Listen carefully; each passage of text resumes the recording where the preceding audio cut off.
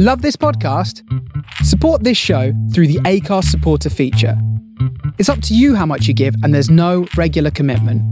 Just hit the link in the show description to support now. Selling a little or a lot? Shopify helps you do your thing however you cha-ching. Shopify is the global commerce platform that helps you sell at every stage of your business. From the launch your online shop stage to the first real-life store stage, all the way to the did we just hit a million orders stage. Shopify is there to help you grow. Shopify helps you turn browsers into buyers with the internet's best converting checkout.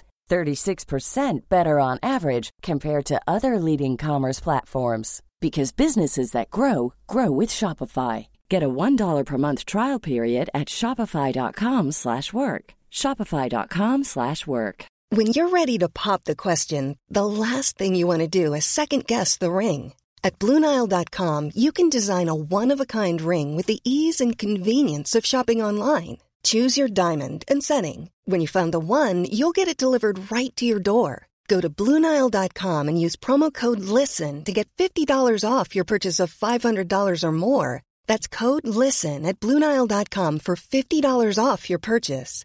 BlueNile.com, code LISTEN.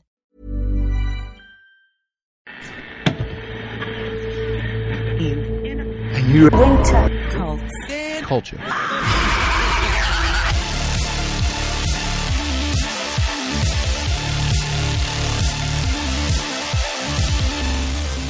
Hello everybody and welcome to another episode of a new Winter Cults and Culture. And on today's minisode, we're just going to be having a quick update. And I hope that you guys enjoyed last Sunday's episode, which was the top 10 films of the 2010s. And so this Sunday, we'll be doing the top 10 games of 2010s. And yeah, I hope that you will like it. I am wondering what people thought of the films and if people thought I was right, if I was wrong. So please do let me know. Hopefully by this time next week, the little comedy thing that me and Dan do should be up and I'll put an episode on here so you guys can get a taste for it. And then, yeah, if you go over and subscribe, that would be great. I'm also going to be putting up an episode on The Last Jedi. That's next in line. And for our Patreon members, who, if you go to patreon.com/anewwinter, then you can sign up there. I'll be doing the original Ring versus the new Ring, the remake. And yeah, I did this on another podcast and we had a discussion about it. So I've just kind of summed that all up and put it as an episode for Patreon members. So yeah, go on over and you can listen to that. I'll also be putting up a new short story soon, which again, I'm still working on. So just bear with me whilst I'm doing that. On top of that, there will also be episodes on the Blair Witch game, which I've recently done. There will be a Dark Souls 3 episode, which I know some of you guys will be looking forward to. And I'm trying to see if I can get Gary from Bonfire Side Chat to come on again, like we did on Dark Souls 2. Otherwise, I'll do it by myself. But yes, that is completed now. All the DLC done and bosses, etc. So that's finished. In terms of I finished the game, so I just need to discuss it and talk about why it was maybe not the strongest Dark Souls in the series, which for people out there might be blasphemous. But yeah, it's worth a listen, and especially if you listen to the first two, Dark Souls 1 and 2. And yes, so on top of that, I am thinking, and on that note, I'll be thinking about doing a Dark Souls audio drama episode, fanfic, if you want to call it that, which I think will be quite interesting. And yes, there'll be other bits and pieces to look out for. So yeah, that's kind of it. I thought I'd kind of go through some of the news as well and some discussions on what's happening out there in the pulp culture thing and try and beef up these minisodes a little bit more on my thoughts on the current situation. Also give you a taste of what is happening out there and what people might find interesting. So I guess one of the talking points was the Oscar nominations came out, the list this week. And yeah, so I thought I'd probably give you a little bit of insight into what I think about it and who I think will win and who I think maybe deserves to win. There was a lot of controversy surrounding this because it was mainly white males, as you know, is usually the problem with these things, and that there wasn't any kind of diversity within the nomination list. And I know some people have come up and spoke, like Stephen King, for instance, got in a bit of trouble because he was just like, it's about quality, not diversity or whatever. And that kind of got people's backs up a little bit. And I can see both sides point of view of that. And I think maybe before I get into it, like personally, the problem is that there's not enough opportunities at the beginning of the process to get these people involved, rather than kind of focusing on the end result, which is an award. The focus should be on the fact that these people should be getting the recognition right from the beginning. And I know it's kind of like a circular thing, because if you're not going to award or recognize someone in that capacity from a diverse background, then why should they be hired in the first place? So yeah, there's an element here where I know where people go, well, they should, but we're rewarding the fact that you're diverse, we're rewarding the quality of the performances and the skills involved into what's happening here, which I see that point. But I do think there is an element here where maybe things get looked over a little bit, and maybe there's an inherent prejudice, maybe. But then saying that, I was surprised as I looked through this list, because Parasite was up for a few awards, more than the best foreign film, and I think that's good. And there's an issue around that whole fact that there's always been that foreign films are better or whatever. A lot of foreign films that are better than standard Hollywood movies don't get a look into the other categories because they're not from America or Britain or whatever. And like, what constitutes a foreign film? Like, why does that even matter? Why is there like a border put up? Surely it's a film and it's based on its own merit, and it's just as likely to get onto the other lists as well. And I'm kind of more about that. And I think by doing that, hopefully that would open up Hollywood essentially to like the rest of the world. And with that, you'd think there'd be like a kind of more of a diverse background amongst some of the nominations. So I don't know, that's a kind of like a quick fix answer maybe. But they've kind of stepped into that with Parasite this year, I feel, but just not enough. And there's also the added element where, this is a bit weird to say like right at the beginning when I'm about to talk about it, but like people just don't really care about the awards so much it's within the general public, because essentially it's a lot of backslapping for studio execs.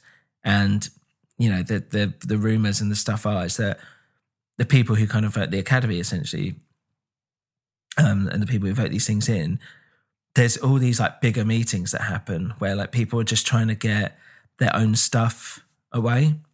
So like, and this is cynical, but essentially, Warner Brothers, Sony, whatever, Disney and all this stuff, whomever, or like they'll all be sitting down and be like, right, well, we need to have, this person's got to win that, or this film has to win all this stuff, but also this person might be starring in your next film. So, if we win it for this, then that means they walk into your next film with an Academy Award and all this stuff. And that there's a political game about it. There's definitely a political game, but I think it's quite interesting the fact that, that people think it's like tactical voting, essentially, within the Academy that kind of gets these things won. I don't know whether that's true or not. But yeah, those are the kind of rumors that you hear about all this kind of stuff. But anyway, enough about that. Let's go into the actual nomination list and see what we think. So the first off is the performance by an actor in the leading role nominee. So best leading actor, basically. And again, before I even start, there's a whole thing where it's like, oh, an actor, an actress. Like, why is there a separate category? And yeah, okay. Again, correct. I think there's an element where, there'd be less awards, won't there? But I don't know why it kind of has to be separated into gender, really. And I think the way things are going, where the people are being like, I'm non-binary or I'm trans and things like that, it's like having the black or white, you're either male or female. It's, it's kind of, it's not doing yourself any favours by future-proofing the whole thing. But I like the idea that more awards are kind of given out. But Anyway, so best performance by an actor in a leading role nominee: Antonio Banderas in Pain and Glory, Leonardo DiCaprio in Once Upon a Time in Hollywood, Adam Driver in Marriage Story, Joaquin Phoenix in Joker, and Jonathan Pryce in The Two Popes. Now, another interesting thing about this is that Netflix has got a lot of Oscar noms this year. They've done really well. And so it's kind of showing where the future of movies is starting to go. I think obviously there'll always be a place in cinema, but I think it is very interesting that Netflix have done very well this year. I mean, they've spent enough on content. Surely they've got to get something back for it. Out of all these, I've only seen Joker. So I know it's to start off with the thing of like, I don't know, I haven't seen him. But the fact that Joaquin Phoenix is kind of winning everything at the moment for his portrayal in Joker, which is a Taxi Driver ripoff, really, isn't it? But we can't say that.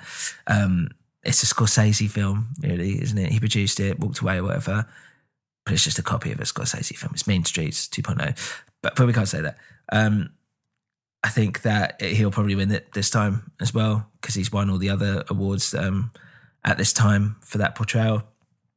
I think it would be interesting, and because just from what I've seen of Marriage Story and the way people talked about it, and I will watch it, I think Adam Driver is an interesting actor anyway, and I don't know, I kind of don't feel like he's been recognised for it.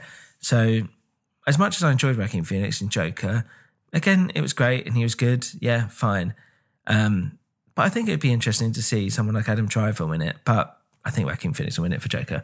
So performance by an actor in a supporting role nominee: Tom Hanks in A Beautiful Day in the Neighborhood, which has got the guy from The Americans in, by the way, for people that listen. Anthony Hopkins in The Two Popes, Al Pacino in The Irishman, Joe Pesci in The Irishman, Brad Pitt in Once Upon a Time in Hollywood.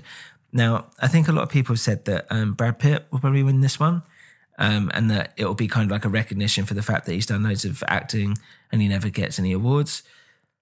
There's a reason for that, though, because I don't think he's that good an actor. Again, I still need to see Once Upon a Time in Hollywood, so again, take this as you want. But I've seen The Irishman, and Al Pacino was all right. I don't think it was Oscar nom worthy.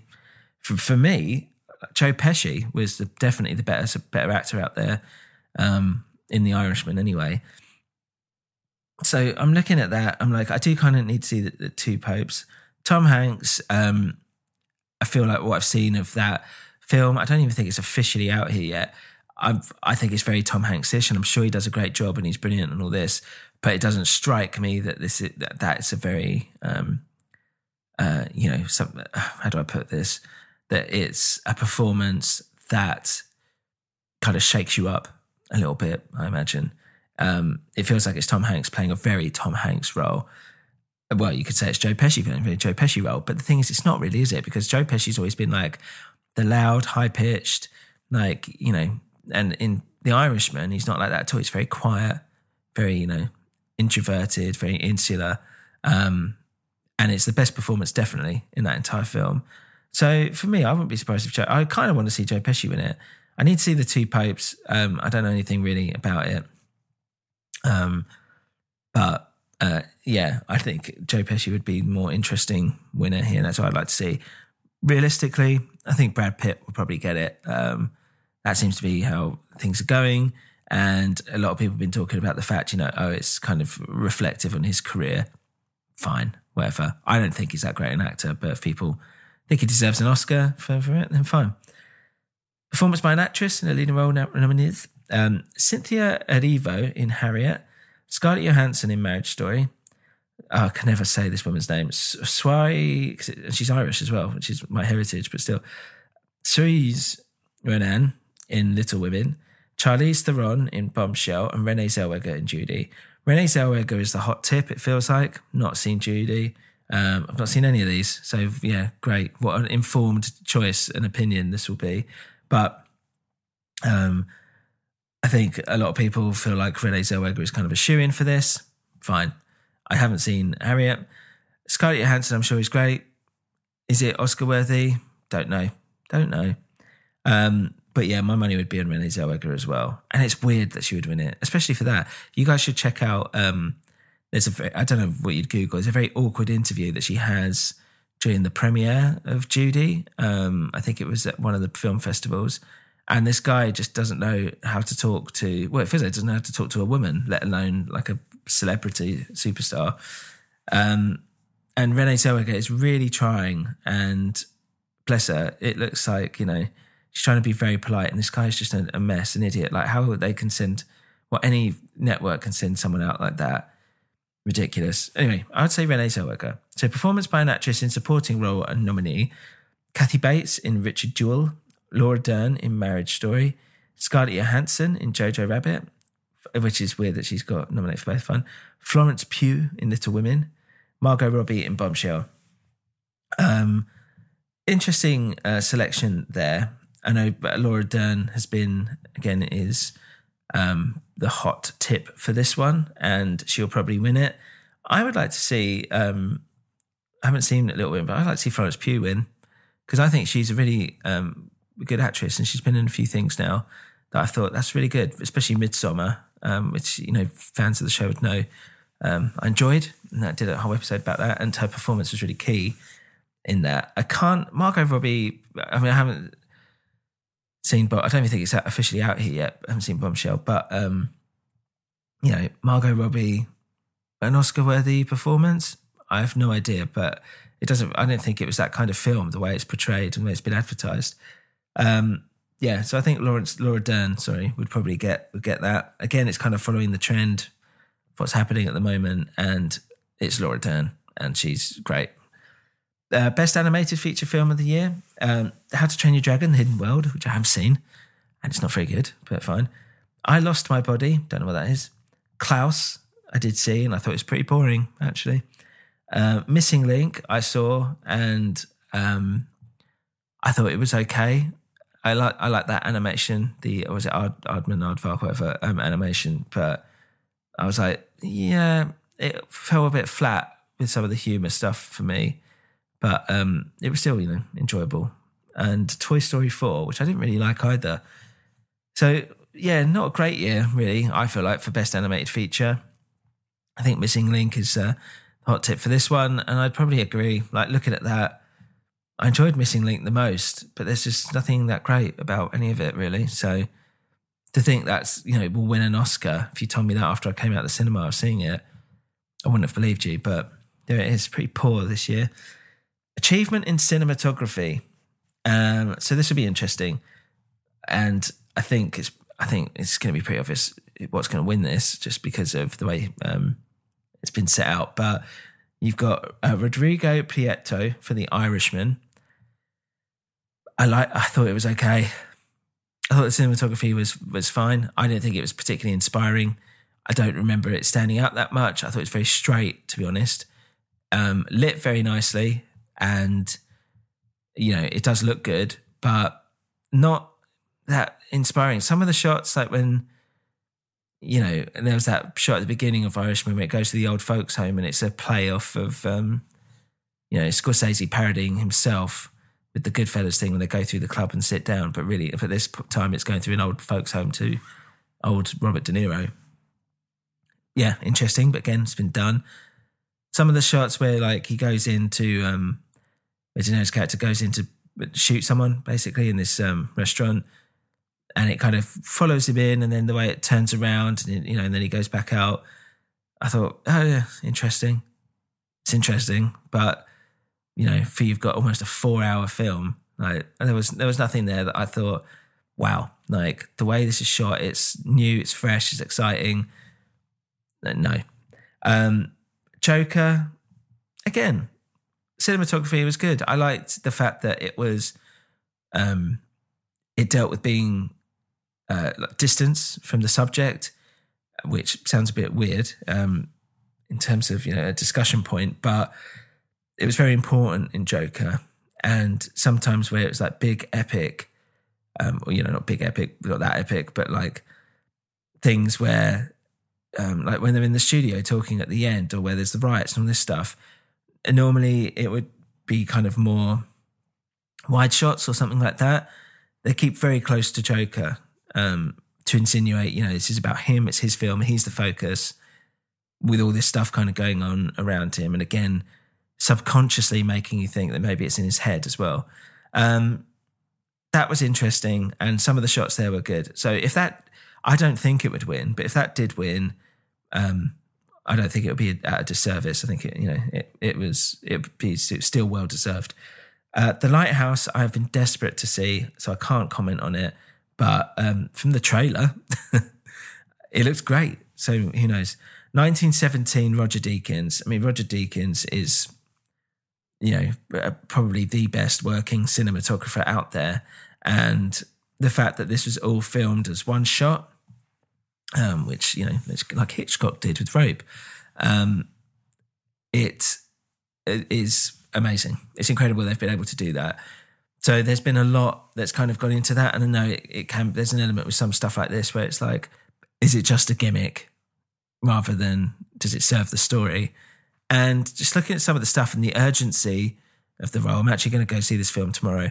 I think it's actually well deserved if it wins it, because it looks amazing. And the fact that it's clearly been, every little bit has been meticulously planned.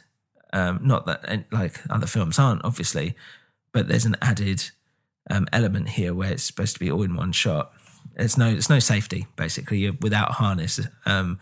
And I think that's exciting. And I think doing that for a war film, particularly, is very exciting. So I can see this winning. Once Upon a Time in Hollywood, Robert Richardson. Haven't seen it, sorry. But I think Roger Deakins might be a shoo-in for this. Costume design. So for The Irishman, looked all right. I guess they were kind of wearing stuff from their time. I don't think it's particularly great. Jojo Rabbit would be interesting from what I've seen. The wartime kind of fashion, playing around with it a little bit. I think, that could be quite cool. Joker, yeah, okay. There's not much design apart from the fact that it's meant to look like, late 70s New York or something. I think the art direction generally is about that. The costume design, not so much. I didn't, it was okay. Little Women, you always do well with a period piece. It always goes that extra mile when you feel like there's been an added element of design and it feels like there are actual costumes. So I can see that winning. Once Upon a Time in Hollywood as well. Just from what I've seen, the fact that it parodies that kind of 60s, 70s Hollywood style. And again, just really trying to up that coolness, I think is pretty cool. But I think Little Women might win this. Achievement in directing, so Best Director. The Irishman, Martin Scorsese. I mean, no. Too long, mate. Cut it down. It's not that great. Sorry. Joker, Todd Phillips. Yeah, okay. Sure. But he's worked hard at it. It's his own dream and vision. And that's what, an auteur, a director as such, should be doing. And he's kind of changed the way people look at comic book heroes again, villains this time. But yeah. 1917, Sam Mendes. That is technically, that's probably should be the winner. And I can see it winning again. And he's a great director anyway. Once Upon a Time in Hollywood, Tarantino. Maybe. Is it his best film? Is it a best director worthy? I don't think he's made a good film I really like Django, but, that's in the middle of, I don't know, it still wasn't that great, I didn't think. It was good. I really liked it. It's the best one he's done for a while. And then before that, it's like, well, I liked Jackie Brown, loved Pulp Fiction, loved Reservoir Dogs. But, yeah, I feel like Tarantino's just gone on just lost his way. He's just on a coke-fueled existence or something at the moment. And for Parasite, Bong Joon-ho. I would like to see Bong Joon-ho get this. And again, it kind of speaks up to what I was saying at the top of this, which is that, it's about bringing all films together and acknowledging them equally. But yeah, for me, it's between Sam Mendes and Bong Joon-ho. I'd like to see him win. I think Sam Mendes will get it. And if he does, fine. That's well deserved. Best documentary. This is going to be tough because I haven't seen any of them. American Factory, The Cave, The Edge of Democracy, For Sama, Honeyland. Let's pick one out. The Cave. There you go. I reckon that's going to win, just from the name. Best documentary short subject. I'm not going to go into it, and it's not to belittle any of the stuff on here. It's just there's no point because I haven't seen any of them. But they're usually really good, so why not? Film editing, right? I can't believe The Irishman is on here, but it is. No. No way. Ford versus Ferrari I haven't seen, but I imagine with all the race scenes and stuff, that's why it's on the list. And so I think that could be an interesting take on it. But yeah. Jojo Rabbit, Tom Eagles. Yeah, again, that looks like that's something that could be edited interestingly. Haven't seen it. Joker, good editing. Parasite, best editing. Parasite, I would go far and away and say that should win best editing. And it's not because I'm trying to be different or blah. The way it's put together, the pace of it, the way like some audio will interlap with some other shots from something else, are things that an editor will play with, and it makes an inspired choice and will stick with you. So yeah, I think he should win it. I'm saying he. I don't know. Is it he? Yang Jinmo. So I apologise. I don't know. Best international feature films. This is it. I love the way they haven't said foreign. It's always been foreign. Have I made that up? But it's not. It's international now. Corpus Christi. Haven't seen it. Honeyland. Haven't seen it. Les Miserables. They've made that again. In France this time. Okay. Pain and Glory. No, haven't seen it. Maldivar, that is, by the way. So that's probably going to be the winner, I imagine. Or, wait, hold on, saying that, Parasite. So it's on that list as well. This would be where, because I think Parasite's on Best Picture, which I'll come to. This would be where Parasite wins this and a nice, friendly American film will win Best Feature. It would be fucking cool if this won Best International, Parasite, and it also won Best Picture. That would be great, wouldn't it? Would never happen. So the fact that it's on this list means it's probably going to win this and then something else will win Best Picture. Annoying, because it shouldn't even be its category, right? Just put it in with the others. A lot can happen in the next 3 years. Like a chatbot may be your new best friend. But what won't change? Needing health insurance. United Healthcare Tri-Term Medical Plans are available for these changing times.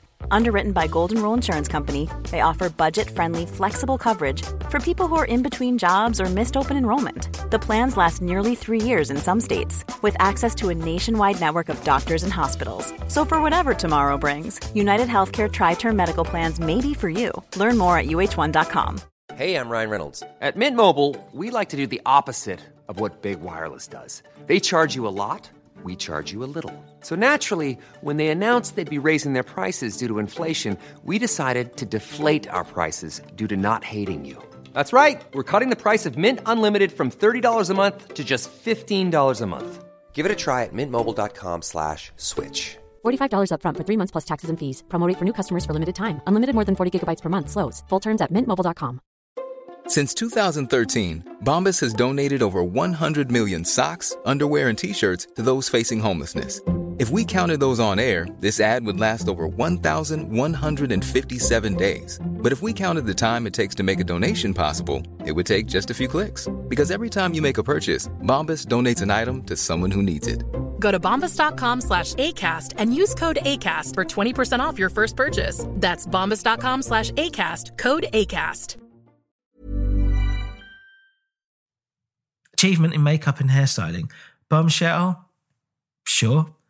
Joker, really loved the makeup and hairstyling in this because everyone looks a bit gritty and dirty, and the fact that it's all clown stuff is quite cool.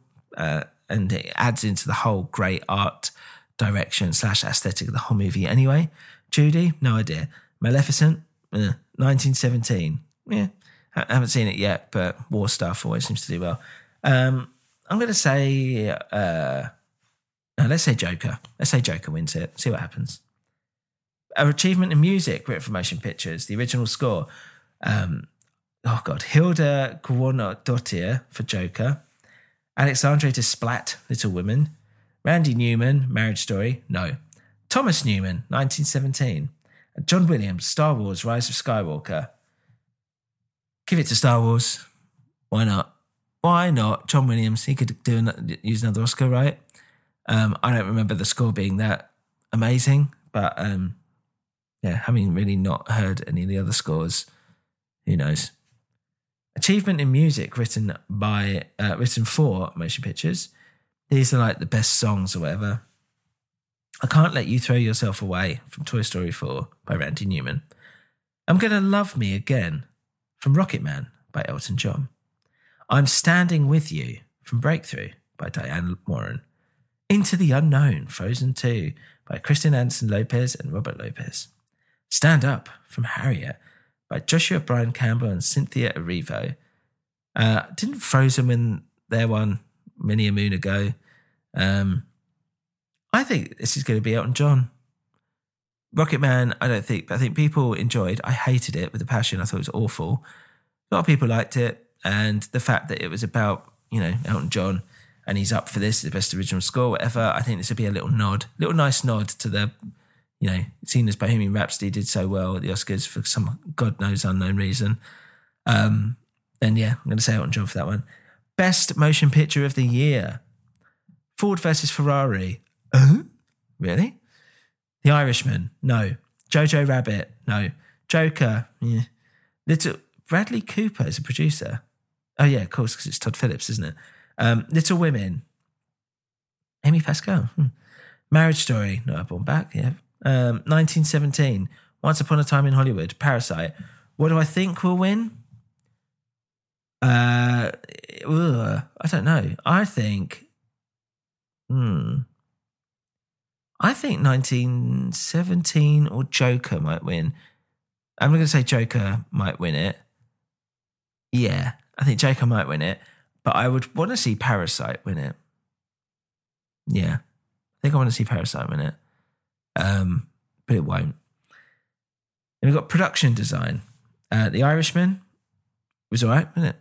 Jojo Rabbit looks good, production design-wise. 1917, war stuff again. Once Upon a Time in Hollywood, sure. Parasite, don't think it needs to win this for production design. I mean, it's good, but it's like, yeah, okay. I think it would be cool. They give a little nod to maybe Once Upon a Time in Hollywood here. I think making like a 70s Hollywood thing would be quite fun and quite interesting. The rest of the stuff I feel like has been done before, really. So yeah, Once Upon a Time in Hollywood. Best animated short, I haven't seen any of them, so feel free to have a look at that yourself.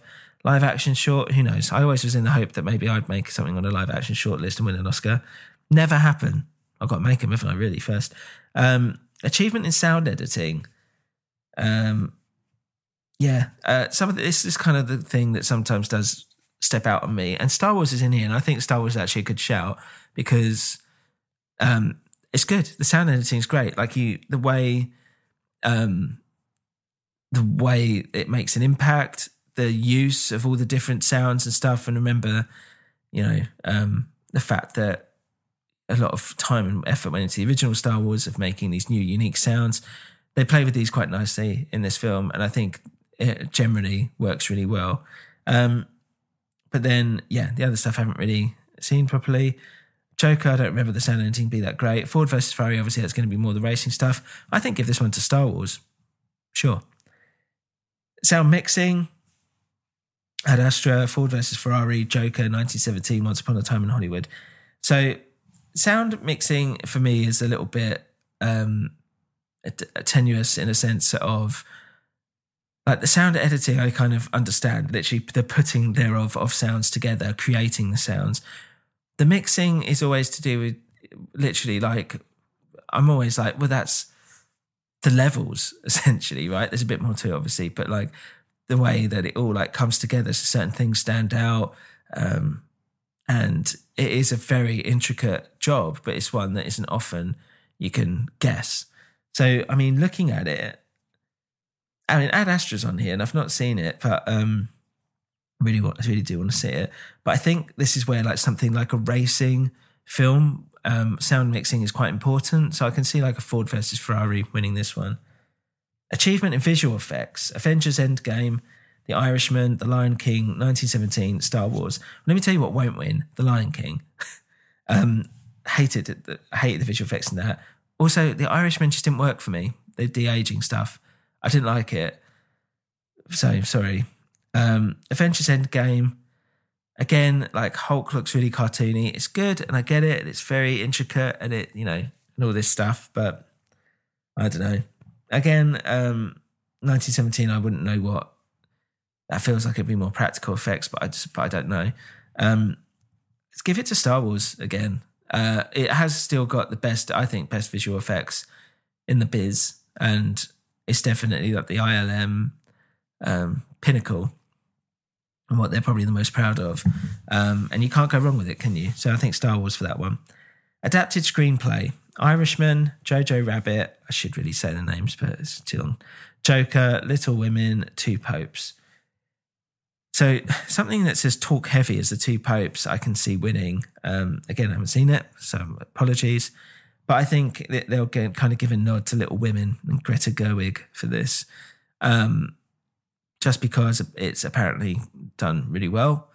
And it's a classic story, isn't it? I can't really see Joker winning it. Well, maybe it might do, you know. Irishman, no, sorry. Just please stop saying Irishman was that good. It's not. Yeah, maybe Little Women or Two Popes. I'm going to say Little Women for that. Original screenplay, this is more interesting to me. Knives Out, Rian Johnson, there you go. Marriage Story, 1917, Once Upon a Time in Hollywood, Parasite. I think Parasite should win it, in all honesty. And again, you could be like, oh, of course you think that. I think it's one of those films where every line of dialogue is, you know, serves the story. It means something. I can't say that with Once Upon a Time. I can't say with any Tarantino movie, really, because sometimes it's more style over substance. Parasite is more substance over style. And there's sort of style to it, obviously, but I think it's a very perfectly paced screenplay. And okay, you know, it's a translation, right? So I don't know if there's been any intricacies lost in the translation.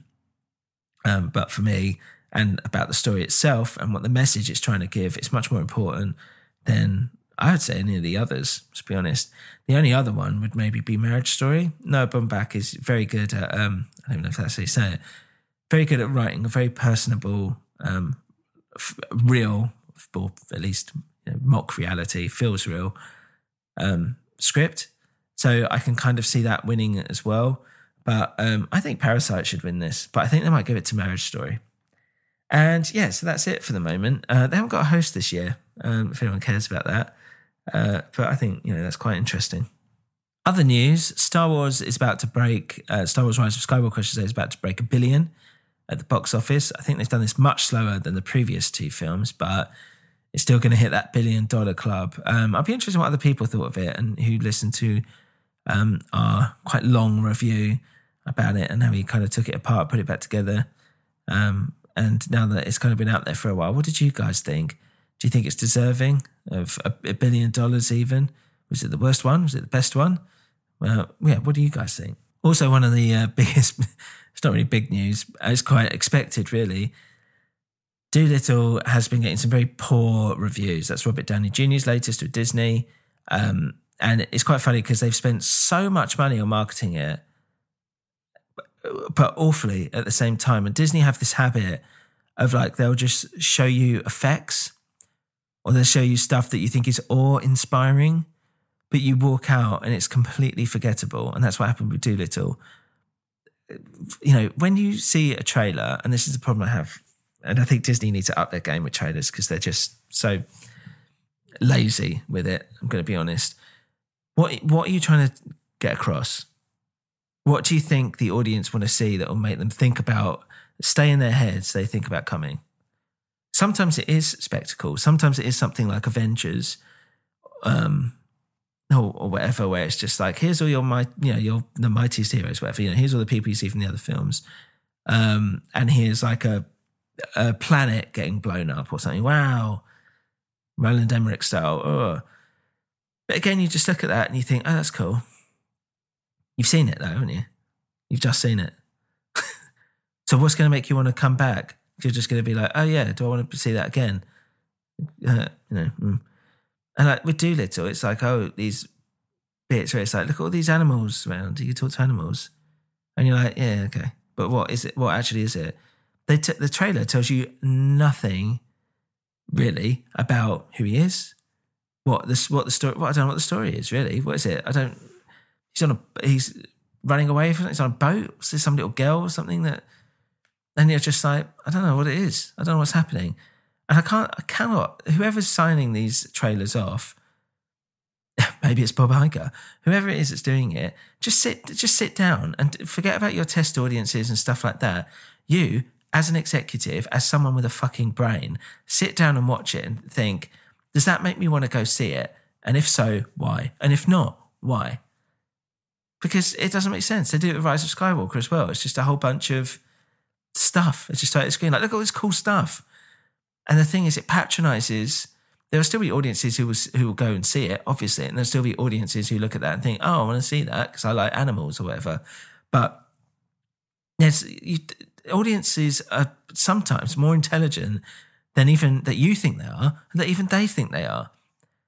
You've got to get them, got to put a hook out there that thinks like, yeah, and what is it? It's the story. It's being like giving someone a little bit of like, here's an interesting story, but it's a trailer, so we've left things open. We've introduced a bit of it, and now you want to come back and see it and see how that turns out. That should surely be what a trailer should be. Otherwise, what is it? But just like a showreel, essentially, something like that.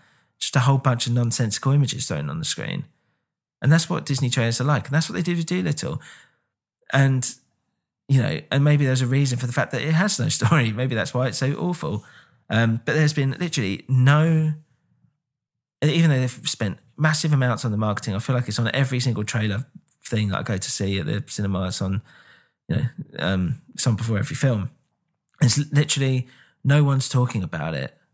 No one. But why would they? Because there's nothing to talk about. It's like, oh yeah, you could talk to animals. Like, you already know that coming in, and that's what you leave with. It's like, you know that from the title, because it's something that you've dredged up from the past and been like, oh, let's give it a fresh lick of paint and then put it out in the cinemas again and see how it does. Dangerous game, if you ask me, doing stuff like that. And the fact that, like, I was watching it going, are they trying to make like Robert Downey Jr. look like he's like 25 or something? He's like 55. He's old. And yeah, he looks great for his age or whatever and all this stuff. Sure. But why are you trying to make him weirdly look younger than he actually is? Like, what's the point? Just get a younger actor if that's what you're going for. But no, Downey Jr., they think he has the star power to pull that in. And he did as Iron Man with all the Avengers films, but not as Dr. Dolittle. What is it about this Dr. Dolittle that you think Robert Downey Jr. is going to bring? Is it going to be his, you know, roguish, rebellious kind of nature? I don't understand. So the whole thing looks like a mess, and it's done very poorly in the review stages. So no surprise there. There was also something this week about how Barbara Broccoli, who's the, I think it's Broccoli maybe, who's the producer of the James Bond films, recently said that, and I quote, about James Bond, I should say, basically, he can be played by any person of colour, just not a woman. And she said, he can be, this is literally word for word, he can be of any colour, but he is male. This is who she told Variety. I believe we should be creating new characters for women, strong female characters. I'm not particularly interested in taking a male character and having a woman play it. I think women are far more interesting than that. And I don't know, I think people have reacted in both ways, in the sense of, why not?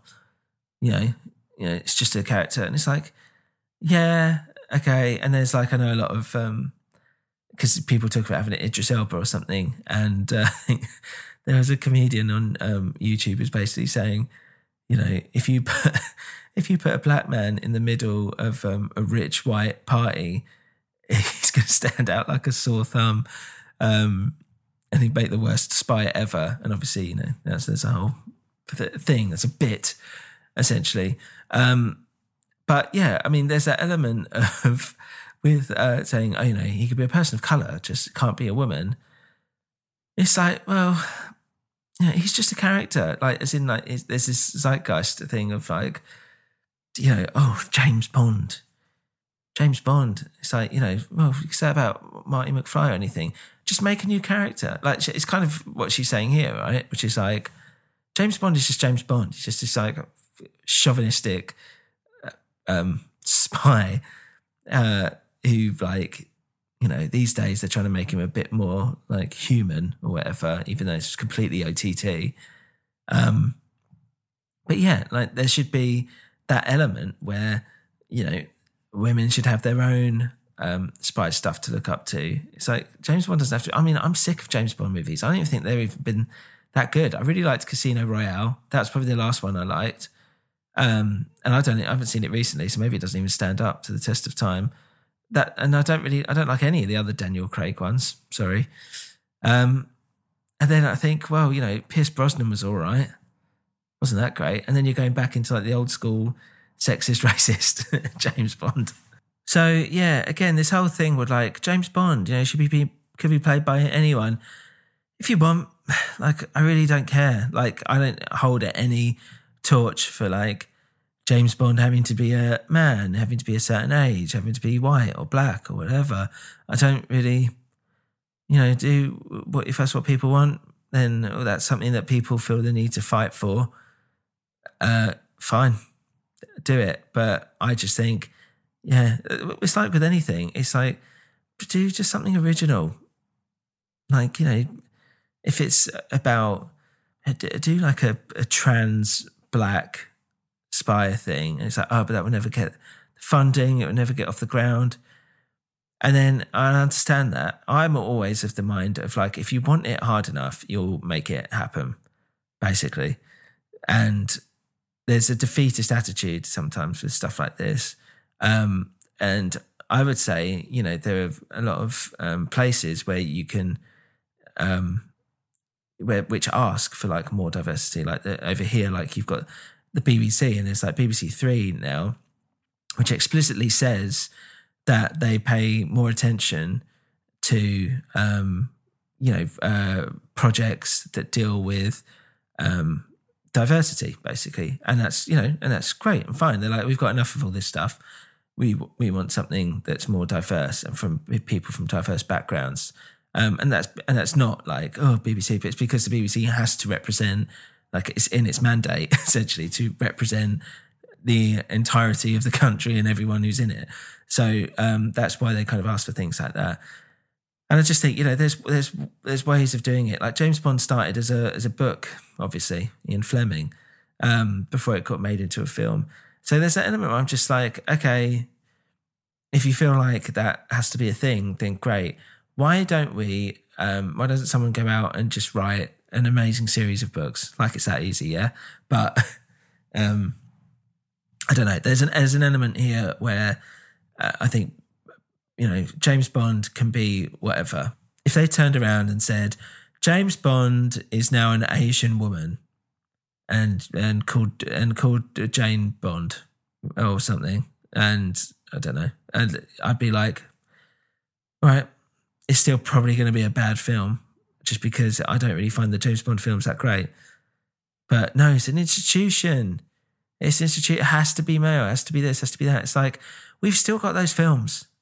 You can still go back and watch those films. Don't worry about it. But yeah, I think it's better just to do your own thing, and leave all that stuff behind, because all that stuff can kind of drag you down. The only reason really why, you know, people want to hang on to it is because it's more chance of maybe being successful. Don't know. Anyway, I'm being, you know, if someone wants to tell me that I'm wrong or whatever, or that it is a big deal, then fine, be happy to hear that argument, but I'm just not that bothered. Also, you might have seen that they're going to do a remake of Resident Evil 3. I really enjoyed this, the original PlayStation one, where you had the big Nemesis monster, basically, that would come in and smash your shit up, and also it would follow you through the screen. So a lot of time in an old Resident Evil game, you just run into like a door and the threat would be gone. But with this, he breaks that down and he's still coming after you.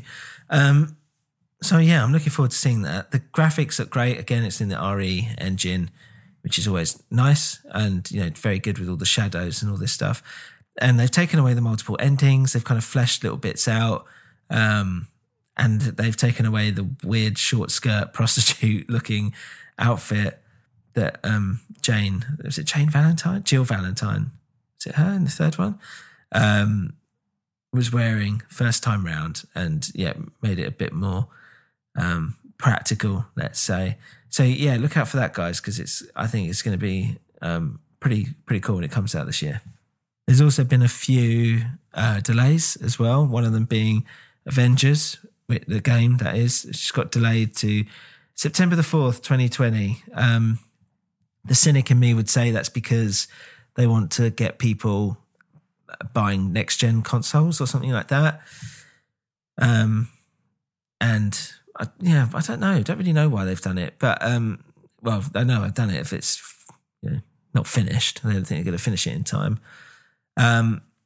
But, I don't know if I mentioned it, but I did play the demo and it was all right. It was okay. It's I quite liked the fact that everyone's got their own kind of different spin when you play with the different characters. Strangely, Iron Man was the worst. You'd think Iron Man was perfect for something like that in terms of a gaming format, but I actually thought it wasn't particularly exciting to play as Iron Man. It's a bit finicky. Thor was pretty good. Captain America was a bit more like Batman style interplay. Hulk was obviously very smash, and that was really good fun. I think I'd probably get bored of that though after a while. Black Widow was a bit more like Bayonetta-ish, I suppose, in a good way. And God, I forgot who the others are. But generally speaking, playing it was all right. It was okay. There's things where it's like someone gets a punch in on Thor and he's like, ugh. I was thinking, I know it's still a game, but that doesn't feel right. It feels a bit weird. The Final Fantasy VII remake has been delayed as well to April the 10th. It's originally going to come out in March. I'm wondering what people think. Who's going to buy this really? I was obviously young, when Final Fantasy VII came out, which I think was 97. I was 14. I didn't play it straight away. I played it before 8. So maybe I was about 15, 16 then, I don't know. And telling my age there. And I loved it. I thought it was brilliant. Would I want to go back and do a remake of it with the new graphics? I haven't even done Final Fantasy 15 yet. I'm not really that bothered. But then that's the thing, they've kind of waited so long where people who would have played the original are now at an age where they're either don't play games at all, or like me, they're quite time poor and they've got families and stuff like that. So, the idea of going back and playing a game again, even if it's new, is maybe not that exciting. And it's not even the whole game, is it? It's just the Midgard bit, which is the first disc on a 4-disc thing. And then I'm thinking, well, maybe it's the people who heard how great it is but don't want to go back to that kind of playing, or maybe it's the Final Fantasy 15, the new Final Fantasy kind of fans who want to go back and try a classic or something. Maybe. But I'm just looking at it going, I don't really know who this is for anymore. If they'd released this, I would say 10 years ago, it would have made more sense, and all right, fine. Graphics wouldn't be up to polish or whatever and all this stuff. But it made more sense then than it does now, where the original crowd are just old, I mean, I was on, because, you're only going to be 5 or 6 years younger than me, really? You're going to be 30? When you're going to, if this came out and you were able to play it when it came out, at the height of its stardom. So, that's still not young, is it? So I don't really understand who it's for. It's interesting. So anyway, I guess that's enough for now. I've warbled on for enough. Again, you can email us anewwinterpodcast@gmail.com, Twitter, Instagram @anewwinter, or go to patreon.com/anewwinter, and you'll be getting some exclusive episodes on there already and some more new stuff coming soon. And thanks for listening. Bye. Winter culture.